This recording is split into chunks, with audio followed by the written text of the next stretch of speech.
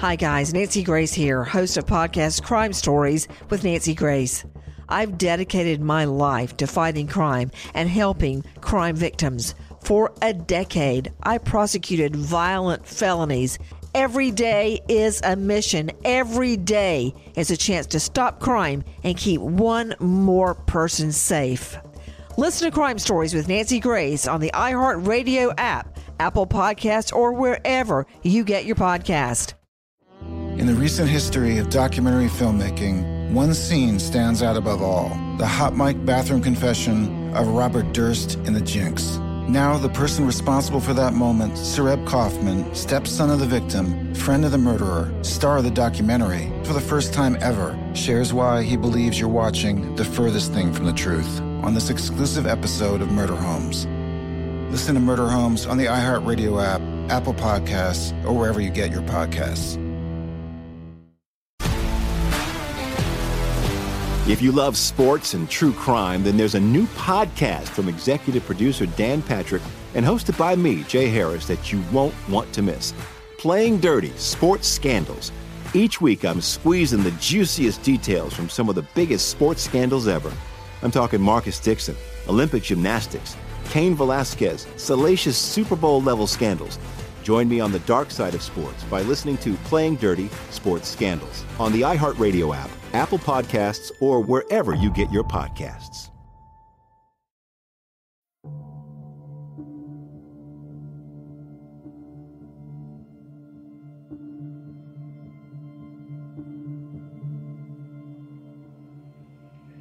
What'd you think of Jeremy when you first met him at that dance? When I first met him, I thought he was cute. He was cute. He was dangerous, I guess.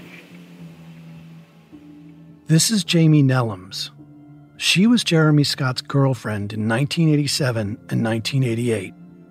They were both 17 years old when they met at a teen dance club in Lakeland, Florida. This was right after Jeremy was acquitted in the Jewel Johnson murder, and then he and Jamie stayed together until his arrest in the murder of Donald Moorhead. 16 years into Jeremy's murder sentence, a detective from the Polk County Sheriff's Office contacted Jamie. Jeremy's fingerprints had been matched to the ones found in Michelle Schofield's Mazda, but the investigation didn't last long. Assistant State Attorney John Aguero, the same man who prosecuted and convicted both Leo and Jeremy, quickly shuts down the investigation into Jeremy Scott. 10 months after Jamie is first questioned, criminal defense attorney Richard Bartman interviews her in late 2005. Bartman is representing Leo Schofield alongside his other attorney, Scott Cupp. They're trying to finish the investigation into Jeremy Scott that the state barely started.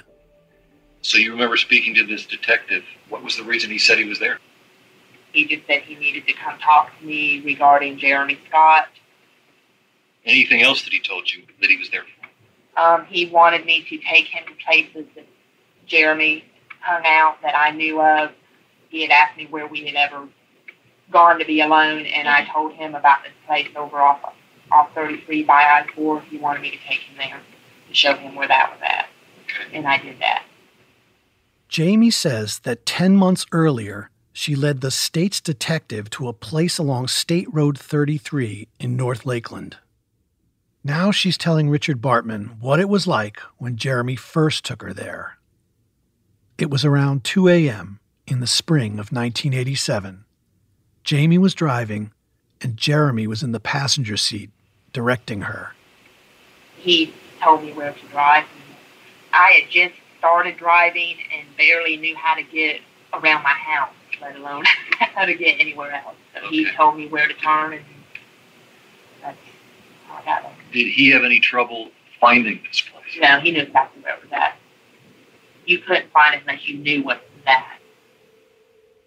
Jeremy tells her when to slow down, to turn off at the cut, to pull onto the dirt path, back behind the tree line. There's palmetto bushes and garbage on the ground. No one else is back there. There's no streetlights, no houses in sight, and no cars on the road either. Jeremy and Jamie are alone. He had this thing about being outside. He liked to be outside. You like to be outside when we had sex. Jamie and Jeremy get out of the car and walk further from the main road into the dark. When you got there, what was your impression of the area first time you went? That it was dirty and cold and it was dark. I remember being nervous because there was nobody around. I didn't like it. Teenagers would come to the spot along State Road 33 to drink beer, smoke weed, and make out. But Jamie had been warned to stay away after police began discovering dead girls in the water behind the palmetto bushes. One of those girls, Michelle Schofield, was found floating face down just a few months earlier in this very same drainage canal.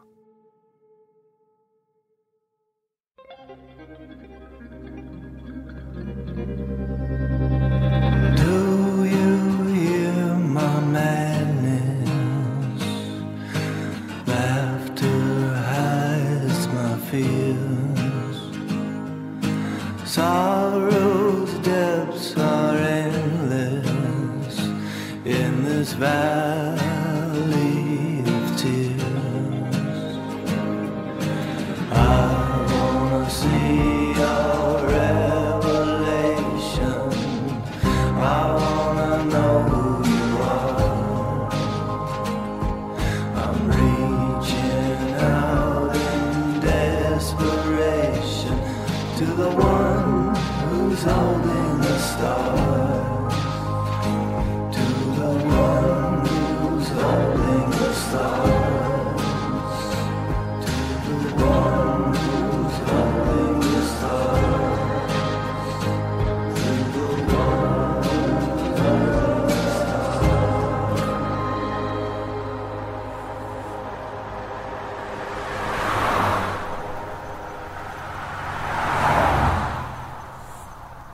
Bone Valley, Chapter 6, Know That I Know.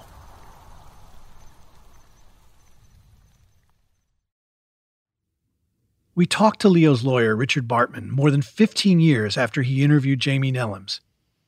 And I remember a chill went up my spine when she described what this guy had done to her.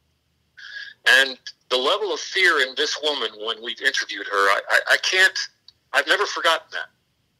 Jamie tells Bartman that the violence began just weeks into her relationship with Jeremy Scott.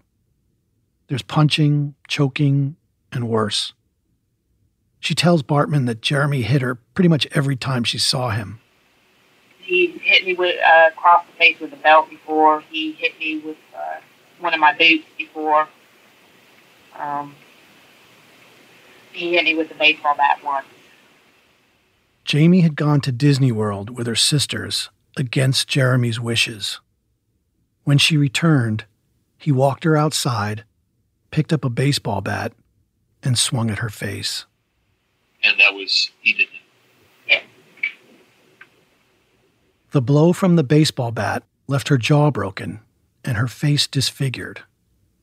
Her injuries and her story left a big impression on Richard Bartman. He still thinks about it today. And you saw her face and what Scott did to it. And this was years later because she didn't have the money to get her injuries fixed. So he had beaten her to such an extent that her jaw was deformed.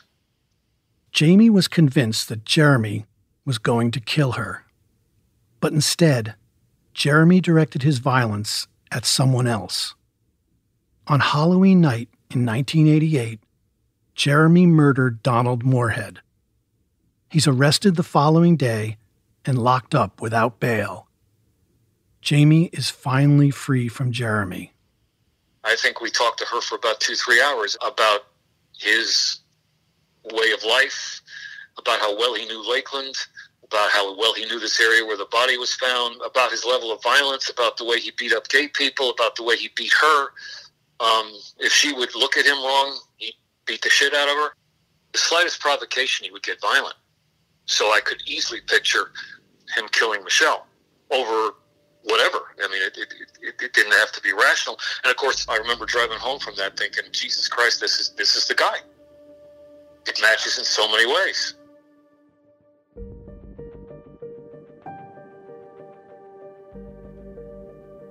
Richard Bartman and Scott Cupp keep gathering information about Jeremy's connection to Michelle Schofield's murder. They're making the case that Leo deserves a new trial. Not only do they have fingerprints that link Jeremy Scott to the vehicle Michelle was driving the night she went missing, now they have testimony that Jeremy used to take his girlfriend Jamie to the same place where Michelle's body was found. Richard Bartman could hardly believe what Jamie had told him. But when Kelsey and I listened to this interview, almost 15 years after it had been recorded, something else caught our attention. Did he ever... Okay? Yeah. I just haven't thought about this in a long time. And I'm sorry to stir it up. I really do apologize. But okay. I don't mean anything personal, but it's questions I got to ask. Did he ever tell you anything, Jeremy now, during the course of your relationship about the crimes he did, the criminal acts, or any sort of criminal activity he was involved in? He told me he had killed a taxi cab driver. He was 16, 17 at the time, and that he had gotten away with it. And that was just a couple months before he got arrested for this Moorhead thing, when he was telling me that. Kelsey and I run down the list of murders that Jeremy's linked to. We know that Jeremy bragged about killing Jewel Johnson after he was acquitted of her murder. Jewel was found shot dead in a trailer behind her house. Jeremy's fingerprints were lifted from her eyeglasses and coin wrappers at the scene. Jewel Johnson is murder number 1.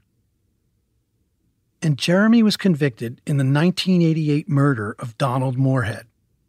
He smashed him over the head with a grape juice bottle and strangled him with a telephone cord. Jeremy was forensically tied to that crime scene, and he admitted to that killing as well. Donald Moorhead is murder number 2. And Jeremy's fingerprints were found inside Michelle Schofield's car. Her body was discovered in the same canal where Jeremy used to take Jamie to have sex with her. Michelle Schofield is murder number 3. But now Jamie mentions that Jeremy had spontaneously confessed to another murder, the killing of a taxicab driver. Is this murder number 4? We don't have a lot to go on, but we start digging. We know that if Jeremy killed a taxicab driver, it would most likely be in that 2-year period between December 1986, when he's released after his acquittal of the Jewel Johnson murder, and Halloween of 1988, when he's locked up for killing Donald Moorhead. That matches what Jamie told Bartman. Jeremy would have been 16 or 17 at the time. We searched through databases for unsolved homicides in Florida. We combed through newspaper archives for stories about cab drivers killed in Central Florida between 1986 and 1988. And then, one murder catches our attention. In the spring of 1987, right near the Polk County line, a 25-year-old taxicab driver named Joseph LaVere was shot dead just outside a little community called Intercession City. A suspect named Dan Odie was arrested and brought to trial twice, but the second trial ended with the defendant's acquittal. No one else is ever charged in the death of Joseph LaVere. So this is an unsolved murder. From his records, we know that Jeremy was not in jail at that time. It happened just 6 weeks after Michelle Schofield was killed. So we dig a little deeper. We start piecing together the crime from newspaper coverage, and this is what we learn. It's late at night, April 10th, 1987. LaVere is driving a taxi for the Yellow Cab Company, and he's close to finishing his shift when he gets a call from his dispatcher directing him to pick up a passenger at a Kmart in Kissimmee. LaVere picks up the passenger around 10:45 p.m., but about an hour later, the cab driver's body is spotted just off the shoulder of Old Tampa Highway. It seems that whoever killed Joseph LaVere stole the taxi, turned off the highway, crossed the railroad tracks, and sped onto a quiet residential street in Intercession City. He must have been driving fast because he quickly lost control of the vehicle, sideswiping a parked car and crashing into a power pole that knocked out the electricity in the neighborhood.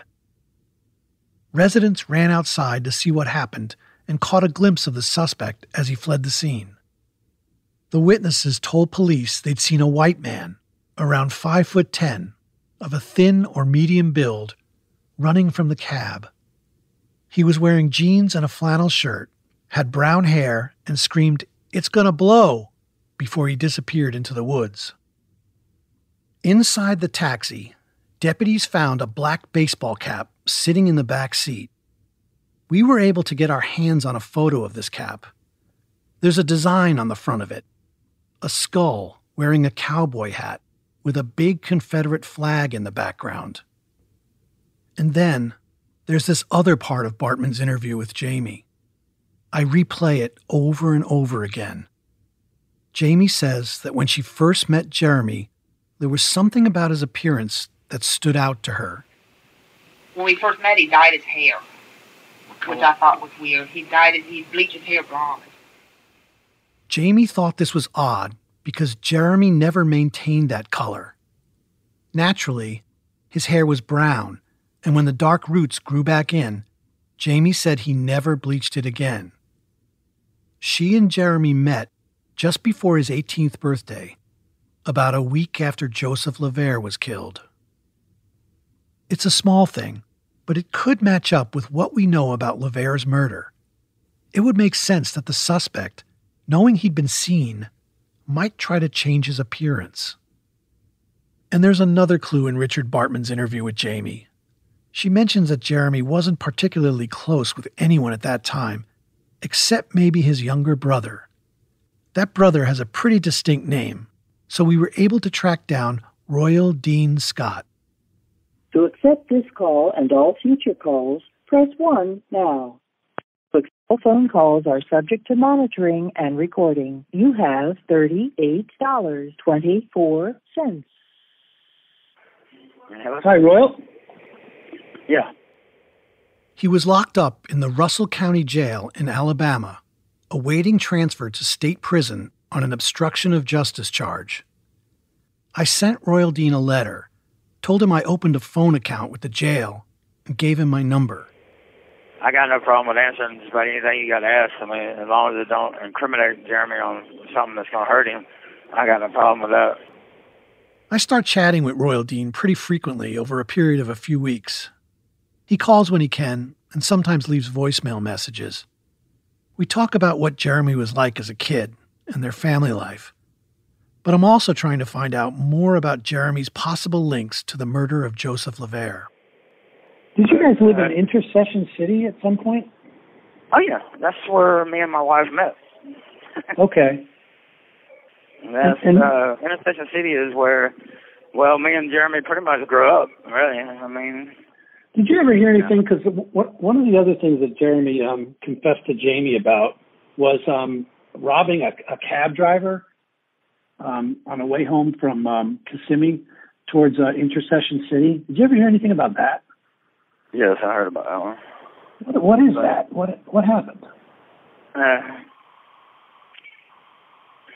Well, I'd heard about the cab driver being robbed, but I couldn't tell you yes or no if it was Jeremy. Yeah. He doesn't seem to want to go into this with me. Still, Royal Dean keeps calling. We talk about his legal troubles, and I keep asking about Jeremy, hoping he shares more about their time in Intercession City. And finally, he lets something slip. I remember him saying something about robbing the cab driver. I remember my brother telling me about jumping out of a car and about taking that guy's money, and something about a gun. Do you ever remember him with blonde hair? Yeah. Huh. That would be about right, too. Is he trying to change his identity or something? I think so. I remember the blonde hair, and I remember the cab driver being robbed, and I remember him saying something about it, and that he had to leave for a little while. Yeah, see, I never got any details. I just know that my brother disappeared after that for a while. After this conversation, Royal Dean disappeared too. The phone call stopped coming when he was transferred to a state prison outside of Montgomery.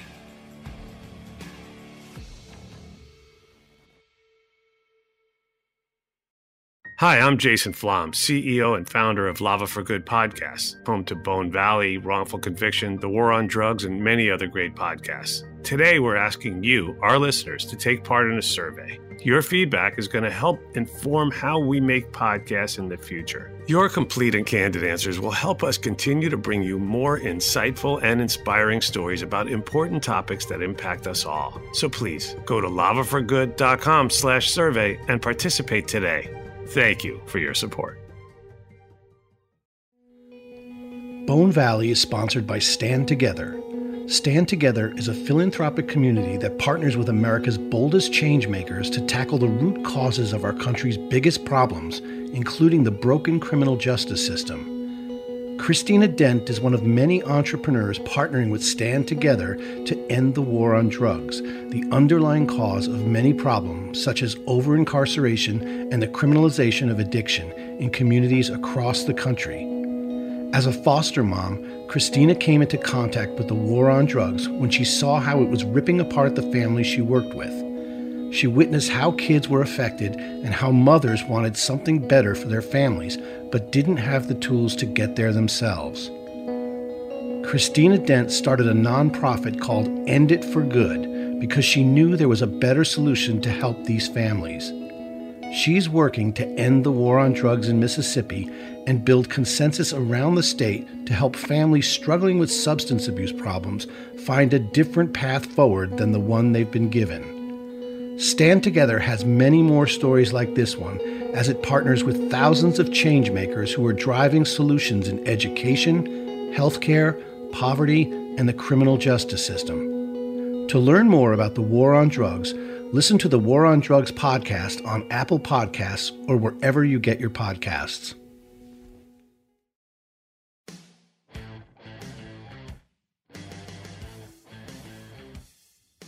Kelsey and I go down to the Osceola County Clerk's office to look at the case files and trial transcripts from the murder of Joseph LaVere.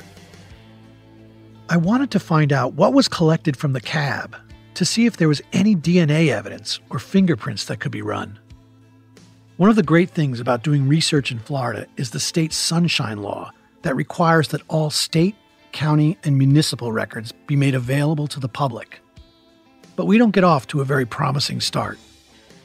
After asking for the file, we wait for about an hour, and then they send down not one, not two, but 3 clerks to talk to us.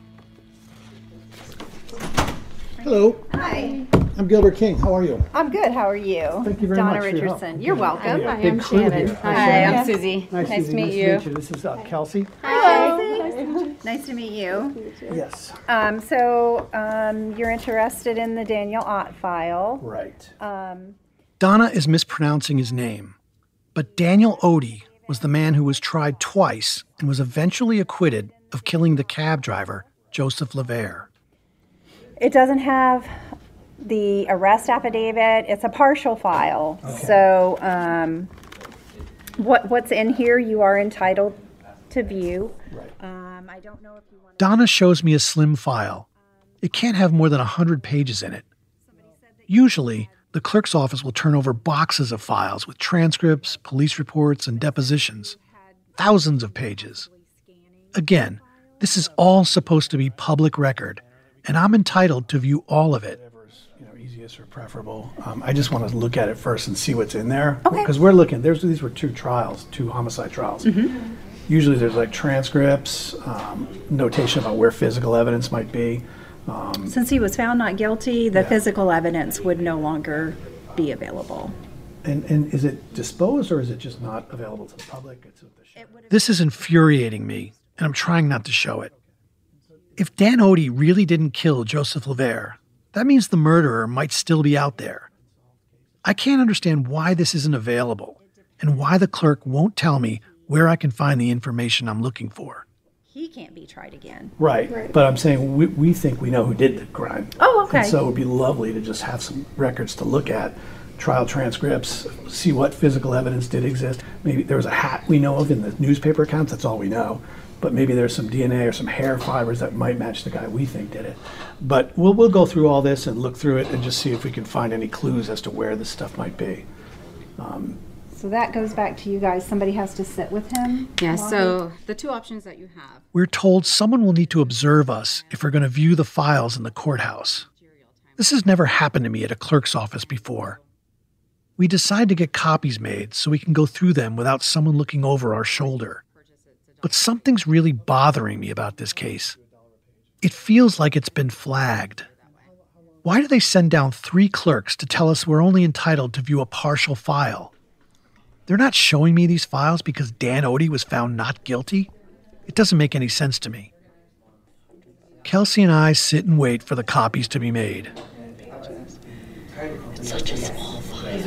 I'm just furious right now. I'm on a fucking warpath right now. We're gonna go into the sheriff's department, and then we're gonna go to the state attorney's office. Never heard of fucking something like this in Florida that they did the trial transcripts on these. Every fucking single trial I've ever looked into transcripts of this. Later that same day, we drive to the Osceola County Sheriff's Office. We tell them that we might have some important information on an old cold case in their jurisdiction. They send 2 young detectives down to us, but they won't let us record our meeting. The detectives are friendly, and they listen to what we have to say, but they don't seem to know anything about this case. Okay, we just left the Osceola County Sheriff's Office. It's raining out now, and the 2 detectives in there told us that, who were very interested, they told us that they were going to look through the files, see if they can find some physical evidence. Cool. I think that's good. To reach a detective, press 1. To schedule an appointment to register. The detectives say they'll get back to us, but never do. I keep calling for updates, with no luck. After the tone, please record your message. When you finish recording, hang up or press the pound key for more options. Oh, good morning, Detective Miller. This is Gilbert King. We met with you a couple weeks ago about that cab driver killing back in 1987 and Detective Cortez. And I just wanted to follow up with you because I had a file of information on that particular case. I know we didn't really leave you with anything. But I've been happy to... Since we're having no luck accessing the files or getting any info from law enforcement, Kelsey and I try to find the defendant in the case, the 19-year-old kid who stood trial twice for this murder, Dan Odie. So we did find an address for Dan Odie that looked pretty solid. It looked like he'd been at that address for quite some time. It was all the way out in East Polk County, which we talk about parts of Lakeland being rural, but it doesn't compare to East Polk County. You know, we got out there, it was just this long straight road, and I know we were there for miles, driving on this road for miles, and we didn't pass another car. There was no houses, no structures. You know, our cell service was in and out. We got to the street Dan Odie lives on, and we saw it was a dirt road. It wasn't like a very well-maintained dirt road. So we drove down the road, we found his address, and we saw that there were dogs in the yard, big dogs, and there was a flagpole with a Confederate flag on it. So it seemed a little like, hey, maybe we should give this guy a heads up before we go through his gate and have to approach these dogs and knock on his door. It didn't feel super safe. So we went and we found a place to sit in the car. We started calling the phone numbers. You have reached the voicemail box of 863. Alright, which one was that? The first one, let's see. Hello. Please leave a message after the tone. Nobody answers their phone anymore. I know. Hello. Hello, is this Mr. Dan Ott? It is. Mr. Ott, my name is Gilbert King, and I am working on a criminal justice report. I was also pronouncing his name wrong. It's Odie. Dan Odie. First, so I don't know if you're around, but we would just love to talk to you for a few minutes if you're available. Yeah, I'm available. All right. Could I stop by and just see you in about 10 minutes or so? Yeah, but you have to call when you get here because I got an automatic gate. I had to let you in. Oh, okay. All right. I'll call you right when I get in front of the gate then, sir. All right. Thank you very much. Fucking believe this? All right. We're going to get out in the fucking pouring rain, but we're going to have a fucking interview. All right. Let's just go over some questions here real quick. Hi. How are you? Thanks so much. We tried. We found your address. We had like 9 numbers. Piglet, go lay down. Come on, Piglet. But Piglet. I actually, when I started reading about your case, I couldn't believe what you went through. Oh yeah. Twice. They tried you twice? Yeah. I know, like, my first impression when we first saw Dan was I was just a little scared. I was like, do we have the right idea about this case? Are we sure this guy didn't do it? Because he's a big guy. He's 6'4", pretty, like, built, too. He's, like, you know, hefty, like, football player type of build. And then on top of that, he was wearing a baseball cap with a Confederate flag on it. You know, of course, the Confederate flag hat was a key piece of evidence in this case. I mean, obviously not the hat that Dan was wearing, but there was a baseball cap left in the taxi cab that they think belonged to the murderer who fled the scene. So there was definitely a moment where I think Gilbert and I were probably thinking the same thing, like, oh, geez, did this guy actually do it? Do we have this wrong? He invites us in, and we all take a seat on his couch, facing a TV. There's also a big aquarium next to us. You can hear its water pump in the background. We asked Dan about what happened when he was arrested for killing the cab driver, Joseph LaVere.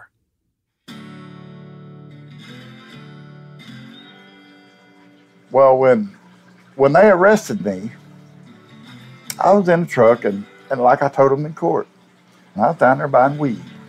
I was honest with them. I had nothing to hide. Dan tells us that after he's pulled over in his truck, police officers tell him to get down. There's a picture of him in the Orlando Sentinel, handcuffed, shirtless, and splayed out on the ground, with a rifle-toting deputy standing over him. And when they arrested me, that's what I thought they was throwing down on me for, is weed. And when they had me on the ground, and I said, well, what are you arresting me for? He said, first-degree murder. I like to pass out. What? Are you kidding me? I couldn't get my breath. I was like, what?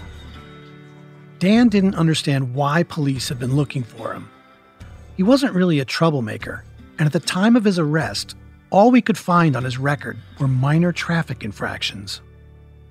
After he was booked into jail, they fingerprinted him, drew his blood, and plucked hairs from his scalp, all for comparison with the physical evidence recovered from the taxi cab. And none of it matched Dan. On the night of the murder, Dan was at a party with about a dozen other people. They all vouched for Dan, that he was with them all night. No way he left and killed someone.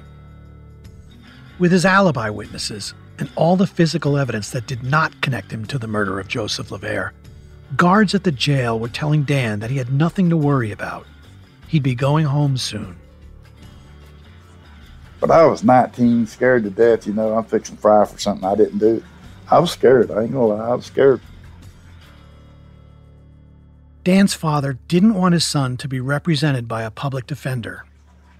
Yeah, my daddy had a junkyard, and he sold, had a crusher to come out there, And so all the cars he had, junked them just to get me a lawyer.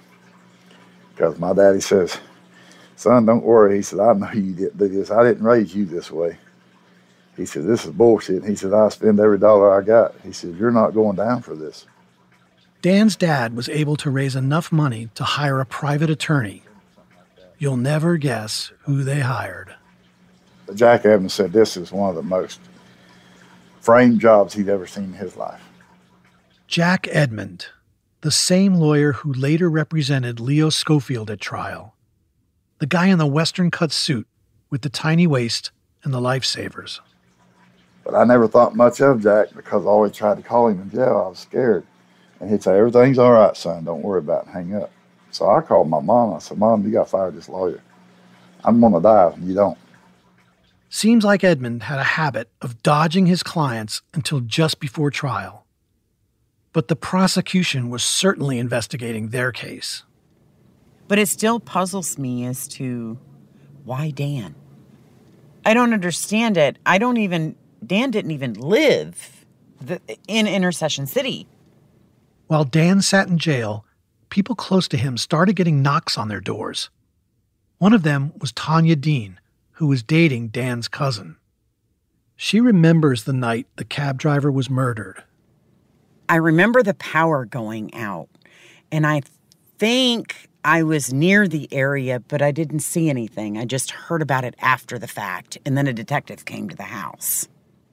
When detectives knock on her door, she's 15 and pregnant with her second baby. I can 100% recall walking out with my child on my hip and the detective saying, we know you've seen him. And I said, seen who? What do you mean? I didn't see anything. You seen Daniel Odie. You seen Dan do it. No, I didn't. You're going to tell us that you seen Daniel Odie, or that baby on your hip and in the one in your stomach is going to be gone. You remember that distinctly? 100%. I will never forget that day. His name was Buddy Shepard. I will never, ever, I just got chills. I'll never forget that. Deputy Buddy Shepard was a detective with the Osceola County Sheriff's Office, and he was the lead investigator on the LeVere murder. I asked Tanya if she's sure that Buddy Shepard wasn't just warning her that she was under oath, and if she committed perjury, there could be consequences that would affect her children. Absolutely not. That is not no, absolutely not. It was a direct threat, and I was told to say that I seen him. I remember because I was a minor, I had to have a parent present because I had to go down and make a recorded statement. And I remember telling my dad, Dad, they're making me lie. They're telling me what I have to say, or they're going to take my babies. He said, Sissy, they can't do that. They can't take your children because you tell the truth. All you have to do is what I've taught you is tell the truth. So I went down to give a statement, and the detective kept on saying, so tell us, it was Dan, wasn't it? Remember, it was Dan, and he would point to my stomach. And I said, no, it wasn't. I didn't see anything. I didn't see nothing. And he turned off the recorder, and he slammed his fist down, and he says, you're going to tell us it was Dan. Do you remember what I told you? You're going to tell us it was Dan. And this was Buddy Shepard again? Yes, it was. I was terrified. Tanya says she doesn't give in to Buddy Shepard's threats. But it turns out there were other young mothers in town who claimed that Shepard tried to get them to lie. One of them was Debbie Murphy. Well, Debbie Murphy was their main witness. That's the only thing they had against me. And she was pointing me out. She said she seen me over 600 yards away at 2 o'clock in the morning running across the railroad tracks. At trial, the state's witnesses point to Dan Odie as the man they saw get out of the taxicab. But what's odd is that in the witnesses' initial statements to police, they had described the suspect as being somewhere between 5'8" and 6 feet tall and weighing around 160 pounds. That is not Dan Odie. At the time, Dan was 6'4" and weighed 235 pounds, which is the average size of a tight end in the National Football League. He's kind of hard to miss. Dan Odie's friends are all testifying, under oath, that Dan was with them all night. The jury has to decide which witnesses are lying, and they can't do it. They fail to reach a verdict, and a mistrial is declared. But just 2 months later, the state tries Dan Odie again. And everybody kind of didn't want to pursue it, except for Buddy Shepard. Oh, Buddy Shepard, he wasn't letting it go. He was bound and determined to frame me. He wasn't going to let it go. Debbie Murphy takes the stand again in the second trial, but in the middle of her testimony, the trial grinds to a halt. She came clean on the second trial. She broke down and started crying, and they stopped and said, "What's wrong?" She said, "I can't do this no more." She said, "Dan knows I'd never seen him that night. I know Dan from school. I never seen Dan on them railroad tracks that night." She said, "I haven't seen Dan since we got out of school." And she told him, "Look, I was paid to say this. I was threatened with my kids if I didn't say this against Daniel Odie." And I was like, wow, finally come true, You are so lucky. Oh, man, I tell you.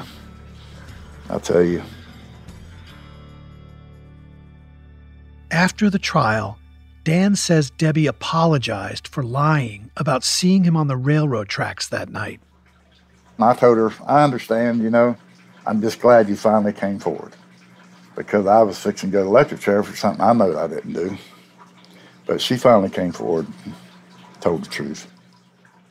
There was a quick investigation into the claims that Buddy Shepard was threatening young mothers in Intercession City. Despite the allegations, he was cleared. On October 20th, 1987, Dan is acquitted of the murder of cab driver Joseph LaVere. It was a great feeling because my mom had 3 strokes while I was in there. And when I was accused not of it no more, she broke down and cried and felt you could just see weight lifted off of her. Because I was her baby, out of all my brothers, I was her baby. And she knew I didn't do it, but she really thought she'd never seen me again like this. And when they said not guilty, just everybody jumped up. But Dan Odie had spent 6 months in jail, and he sat through 2 trials facing the death penalty. And despite being found not guilty, he still doesn't feel like his name has been cleared. But it's still, to this day, I don't think about it. I know what's right and what's wrong, and I know I didn't do it and all this. But when you meet people from back then that you see them somewhere on the street today, and they kind of look at you like, "Oh, yeah, hey," and they're thinking, did you do it or did you not? But I just wish there was a way, without a shadow of a doubt, that I could show everybody that I did not do this. I want to see that physical evidence. I do too. Oh my God, I would love for y'all to do the DNA and find out who really did it. I would just really like to know who did it.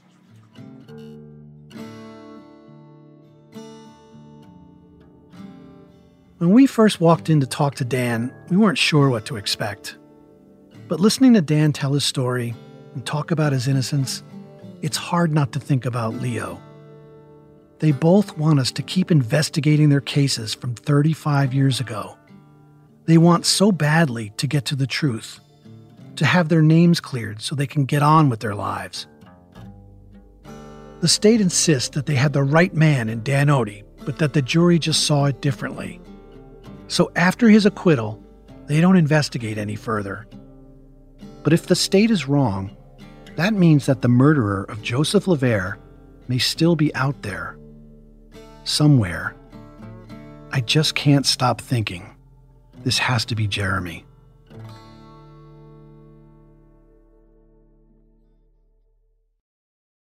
Are you ready to fight back against crime? Hi guys, Nancy Grace here, host of podcast Crime Stories with Nancy Grace. I've dedicated my life to fighting crime and helping crime victims. For a decade, I prosecuted violent felonies, personally investigating, prosecuting, and covering literally thousands of cases. It's so easy to think it will never happen to me or my family, but that is simply not true. Every day on Crime Stories with Nancy Grace, we shine a light on unsolved homicides, heat up cold cases, and help find missing people, especially children. We speak with family members, investigators, CSI, reporters, and experts in every field. Every day is a mission. Every day is a chance to stop crime and keep one more person safe. Listen to Crime Stories with Nancy Grace on the iHeartRadio app, Apple Podcasts, or wherever you get your podcast. Bring a little optimism into your life with The Bright Side, a new kind of daily podcast from Hello Sunshine, hosted by me, Danielle Robay. And me, Simone Boyce. Every weekday, we're bringing you conversations about culture, the latest trends, inspiration, and so much more. Thank you for taking the light, and you're going to shine it all over the world, and it makes me really happy. I never imagined that I would get the chance to carry this honor and help be a part of this legacy. Listen to The Bright Side on America's #1 podcast network, iHeart. Open your free iHeart app and search The Bright Side. In the recent history of documentary filmmaking, one scene stands out above all: the hot mic bathroom confession of Robert Durst in The Jinx. Now, the person responsible for that moment, Sareb Kaufman, stepson of the victim, friend of the murderer, star of the documentary, for the first time ever, shares why he believes you're watching the furthest thing from the truth on this exclusive episode of Murder Homes. Listen to Murder Homes on the iHeartRadio app, Apple Podcasts, or wherever you get your podcasts.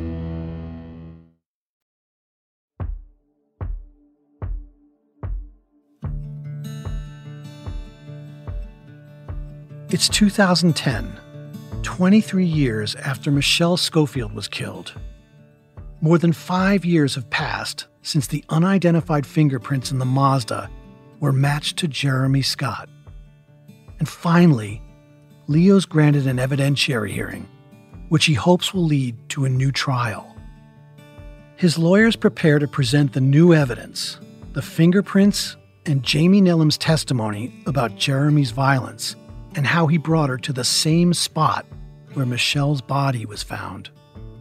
All of the things we found out about him made him the killer. This is Richard Bartman, Leo's attorney. And it certainly eviscerated any possibility that Leo did this.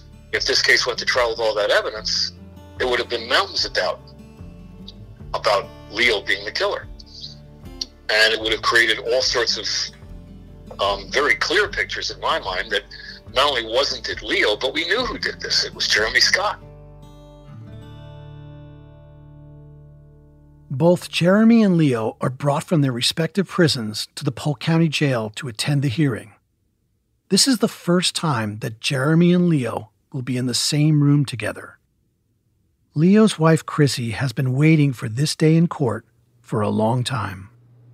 In our mind, in my mind, there was absolutely no way to lose this. It's a no-brainer. You've got physical evidence now that was not in the case before. So in anticipation of the hearing, I bought him 2 suits, had them tailored. They were packed. We were ready to go. The hearing begins on May 5th, 2010. Jeremy Scott is called to testify, and he's questioned by C.J. Benefield, an assistant state attorney. What's your full name, please, sir? Jeremy Lynn Scott. I want to ask you, did you ever know a person named Michelle Schofield? No, sir. I'm going to ask you, did you kill Michelle Schofield? No, sir, I didn't. Are you aware that a fingerprint of yours was found in her vehicle? Yes, sir, I am. Are you aware that that vehicle... When Jeremy Scott is called to testify, he denies killing Michelle. But the assistant state attorney doesn't really seem committed to getting a consistent story out of him. Tell me about your activities back then. My activities was, I wasn't into stealing cars or tires. My thing was breaking cars, stereo system, and speakers. That was my thing. How did you get transportation to do these activities? Jamie's car. Jamie was not aware of it. Do you know about when you met Jamie? April 17, 1987. How do you remember that date? Because my birthday is on the 29th of April. He's saying that he used his girlfriend Jamie's car to steal stereo equipment from abandoned vehicles. But Jamie and Jeremy didn't even meet until about 6 weeks after Michelle Schofield was killed. The state lets these inconsistencies go unchallenged. The state says they trust Jeremy's story about why his fingerprints were found in the car because State Attorney John Aguero believes him. John Aguero, the prosecutor with the electric chair tie clip, is called as a witness to talk about his meeting with Jeremy. So I had Mr. Scott brought back from whatever correctional institute he was in to my office. Jeremy was brought to Aguero's office in 2005 to talk about the prints. The two men spoke behind closed doors. There were no other witnesses and no tape recordings. All we have to go on is Aguero's word. I told him that his fingerprint was found in a car, that I had put Mr. Schofield in prison for the rest of his life for killing his wife, and if he didn't do it, I had to know it. Therefore, I would give him immunity, that it was more important for me to know the truth than it was than anything else. John Aguero is saying that in this one-on-one meeting, when he questioned Jeremy about his fingerprints, he offered Jeremy immunity. Essentially, confess to killing Michelle Schofield and you won't be charged with the crime. Mr. Scott, as I said, was cooperative. I think he fully understood immunity, fully understood that it was important to me that if he did this murder, I couldn't prosecute him, but I could let Leo Schofield out of jail. I've asked lawyers and legal experts about the kind of full immunity Aguero claims he offered Jeremy in this closed-door meeting. And I've been told it just doesn't happen like this, or it isn't supposed to. And it makes no sense to me why Aguero would do that. Because if Jeremy admitted under full immunity that he killed Michelle, Leo would be released from prison and no one would ever be charged with Michelle's murder. And on top of how little sense it makes, I can't find any documentation of this alleged immunity offer. Leo's lawyers say they made repeated requests for proof of it too. And the state's response is telling. They don't turn over any documentation. They just argue about the number of requests Leo's lawyers made. So no proof of immunity is ever produced. What was his explanation as to the fingerprint being in that vehicle? Mr. Scott indicated that at the time he was a thief. Aguero says he looked Jeremy in the eye and asked him if he killed Michelle Schofield. Jeremy said he didn't, that he's just a car stereo thief. And Aguero believes him? This is the same prosecutor who tried to send Jeremy Scott to the electric chair for killing Donald Moorhead, arguing to the court that Jeremy was a cold-blooded criminal who couldn't be trusted. After getting this information and the investigation was complete, did you do anything with it? Well, I did not go any further. I made notes in my file concerning my investigation, and I closed the investigation. At any time did you notify the defendants? They believed Jeremy. His reasons for being in the car was credible. How do you believe that is credible? Now, everyone is left waiting and wondering if the Polk County judge presiding over this hearing will also believe Jeremy Scott.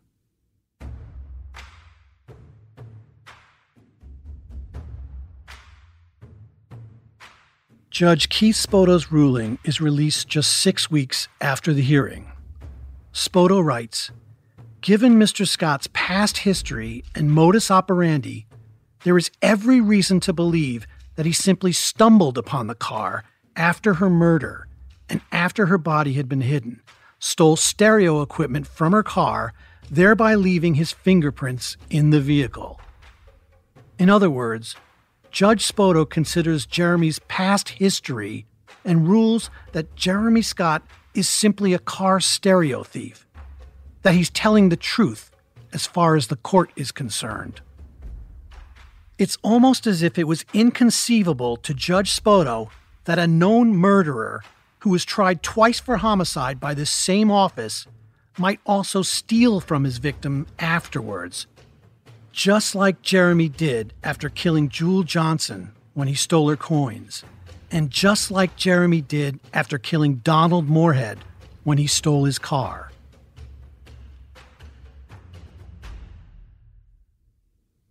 Judge Spoto denies Leo's motion for a new trial. I'm stunned as I read this opinion, but maybe I shouldn't be, given that so many of the judges in Polk County come from the state attorney's office. For example, Judge Spoto, who presided over Leo's hearing, worked as a prosecutor in the 10th Circuit alongside John Aguero for nearly a decade. My God, I have been wrong about virtually everything from the beginning, which I thought was going to happen. So I feel bad about that. Personally, misread everything. Scott Cupp thought, at one point, that the discovery of Jeremy's fingerprints in Michelle's car would spring Leo out of prison in just 90 days. But once again, his intuition that Leo would be given a new trial is wrong. It's the greatest personal and professional regret of my life that Leo Schofield is still in prison. Richard Bartman, Leo's other lawyer. No one really wanted to admit they were wrong. No one really took the kind of close look we were urging them to take. People got hooked on these mythological remembrances of evidence that didn't exist. Mythological remembrances of evidence. That's right. Judge Spoto couldn't resist writing about Leo Sr.'s premonition. It's included in his summary of the state's evidence, which Spoto says is, quote, strong and sufficient for a jury to convict Leo Schofield. How is that evidence of guilt? It's not. It's just some anomaly. It's just something that comes up. Doesn't mean anything. It can mean a million things. The guy's histrionic. The guy's a nut. It's not evidence of guilt. It's not evidence of anything. That's the urban legend stuff. It just has its own, the snowball going downhill and you can't stop it. Meanwhile, the physical evidence that Cupp and Bartman do present about Jeremy's connection to Michelle's murder, it's dismissed by the judge as a happy coincidence, as if it was just bad luck for Jeremy that his fingerprints turned up in the car of a young woman who'd been found dead in a dark place where he was known to hang out. I for the life of me, don't understand how a trial judge or an appellate court could have looked at what we came up with and said, nothing to see here. This disappointment hits no one harder than Leo. And by the time he learned of the judge's decision, he was still reeling from an encounter that happened right before he entered the courtroom. I'm going to tell you this. I should probably filter it. I'm not going to filter it. I'm going to let you filter what you want to filter. And if I'm wrong for this, and you tell me I'm wrong, and so be it. I've been wronged for a long time. I've been wronged. I would have been justified in my mind to be wrong. It's the morning before the first day of the evidentiary hearing. Leo and Jeremy are both brought to the jail across from the courthouse for the hearing. They're supposed to be separated from each other, since they're now involved in the same case.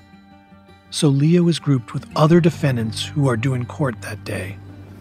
And so they had all the guys handcuffed 2 by 2. There's 33 of us, so I'm the odd man out. so I'm not handcuffed to anybody. And so there's a tunnel that goes under the road between the jail and the courthouse that they bring the inmates through. It's a long tunnel. There's only one door in and one door on the other side out. There's no doors on the inside. It's just a unfinished concrete tunnel under the road. They're led through the door and start walking through the tunnel. They march down and stop in front of the door that leads to the courthouse. There's an officer there, and he starts banging on the door, waiting for someone on the other side to let them in. Meanwhile, all the way back at the end of the tunnel, here comes Jeremy come on another van. He was by himself. Leo has seen Jeremy's mugshots before. It's a face that's seared into Leo's mind.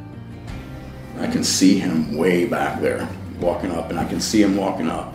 And I had enough time to stand there thinking, and my heart starts racing. And I said, I know these people are not going to just walk the murder of my wife right up in front of me in this tunnel right here after all that I've gone through. And I just made a decision in my mind.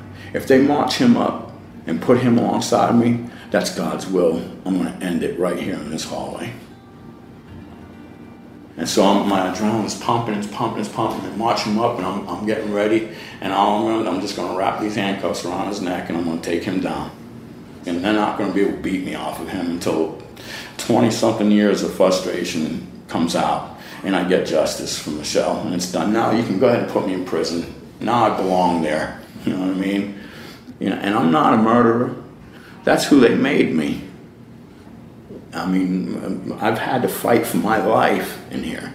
When I first came in, 22 years old, young and white in the prison system, no dad's coming, no police coming, nobody cares. You have to do this or be raped or something stupid like that, so you know where your lines are. I know where my lines are, and you cannot cross that line without certain things happening. And if you're going to march the murderer of my wife and put him upside, that's a line you cannot cross. Just so happened they got him maybe 10 feet away from me, and this guy up the top stairs turns around, sees him, and he knows. And he yells, "Stop! Stop! Back him up! Back him!" And they yank him back. And I went, whew. I mean, I did have this massive release of because that was pretty scary. In the basement of the courthouse, Leo says he waits in a holding cell with the other defendants. Because of Jeremy's violent behavior, he's kept in an isolation cell right by the elevator. The jail is short-staffed. There aren't any correction officers down there. And Leo's name is called over the loudspeaker. Schofield approached the elevator. And so I'm thinking, well, I got to walk right by his cell. Now, he doesn't know me from Adam, but he knows who I am by name. And this is when I knew, because I really wasn't sure. I mean, I don't know. What's the percentage on it being a coincidence that this known murderer is forensically linked to my wife's car and he didn't have anything to do with it? After everything we know about him, and my thought is, if you are accusing me of doing something that I know I did not do, I'm going to be at them bars when I see you walk by. I might not do anything stupid, but I'm going to have something to say. I'm going to say something. You got the wrong guy or something. Anything. I'm going to say something. Here's your opportunity. So I walk up there and I go to the bars, to the cell, and I stand there and I look at him. He's sitting there profile to the front of the cell, and he won't look at me. And I'm standing there waiting for him to look at me. I need him to look at me. And he couldn't look at me. He couldn't even face me. And I told him, "Know that I know, Jeremy. Know that I know." And he never says anything to me. I knew in that moment I was looking at the murder of my wife. I knew it.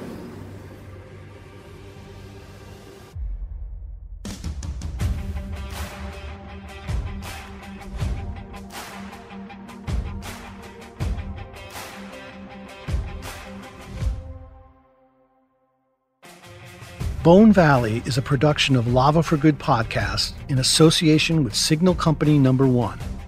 Our executive producers are Jason Flom and Kevin Werdis. Kara Kornhaber is our senior producer. Britt Spangler is our sound designer. Roxandra Guidi is our editor. Fact-checking by Maximo Anderson. Our producer and researcher is Kelsey Decker. Our theme song, The One Who's Holding the Stars, is performed by Lebob and the Truth. It was written by Leo Schofield and Kevin Herrick in Florida's Hardy Correctional Institution. Bone Valley is written and produced by me, Gilbert King. You can follow the show on Instagram, Facebook, and Twitter at Lava for Good. To see photos and documents from our investigation and exclusive behind-the-scenes content, visit lavaforgood.com/Bone Valley.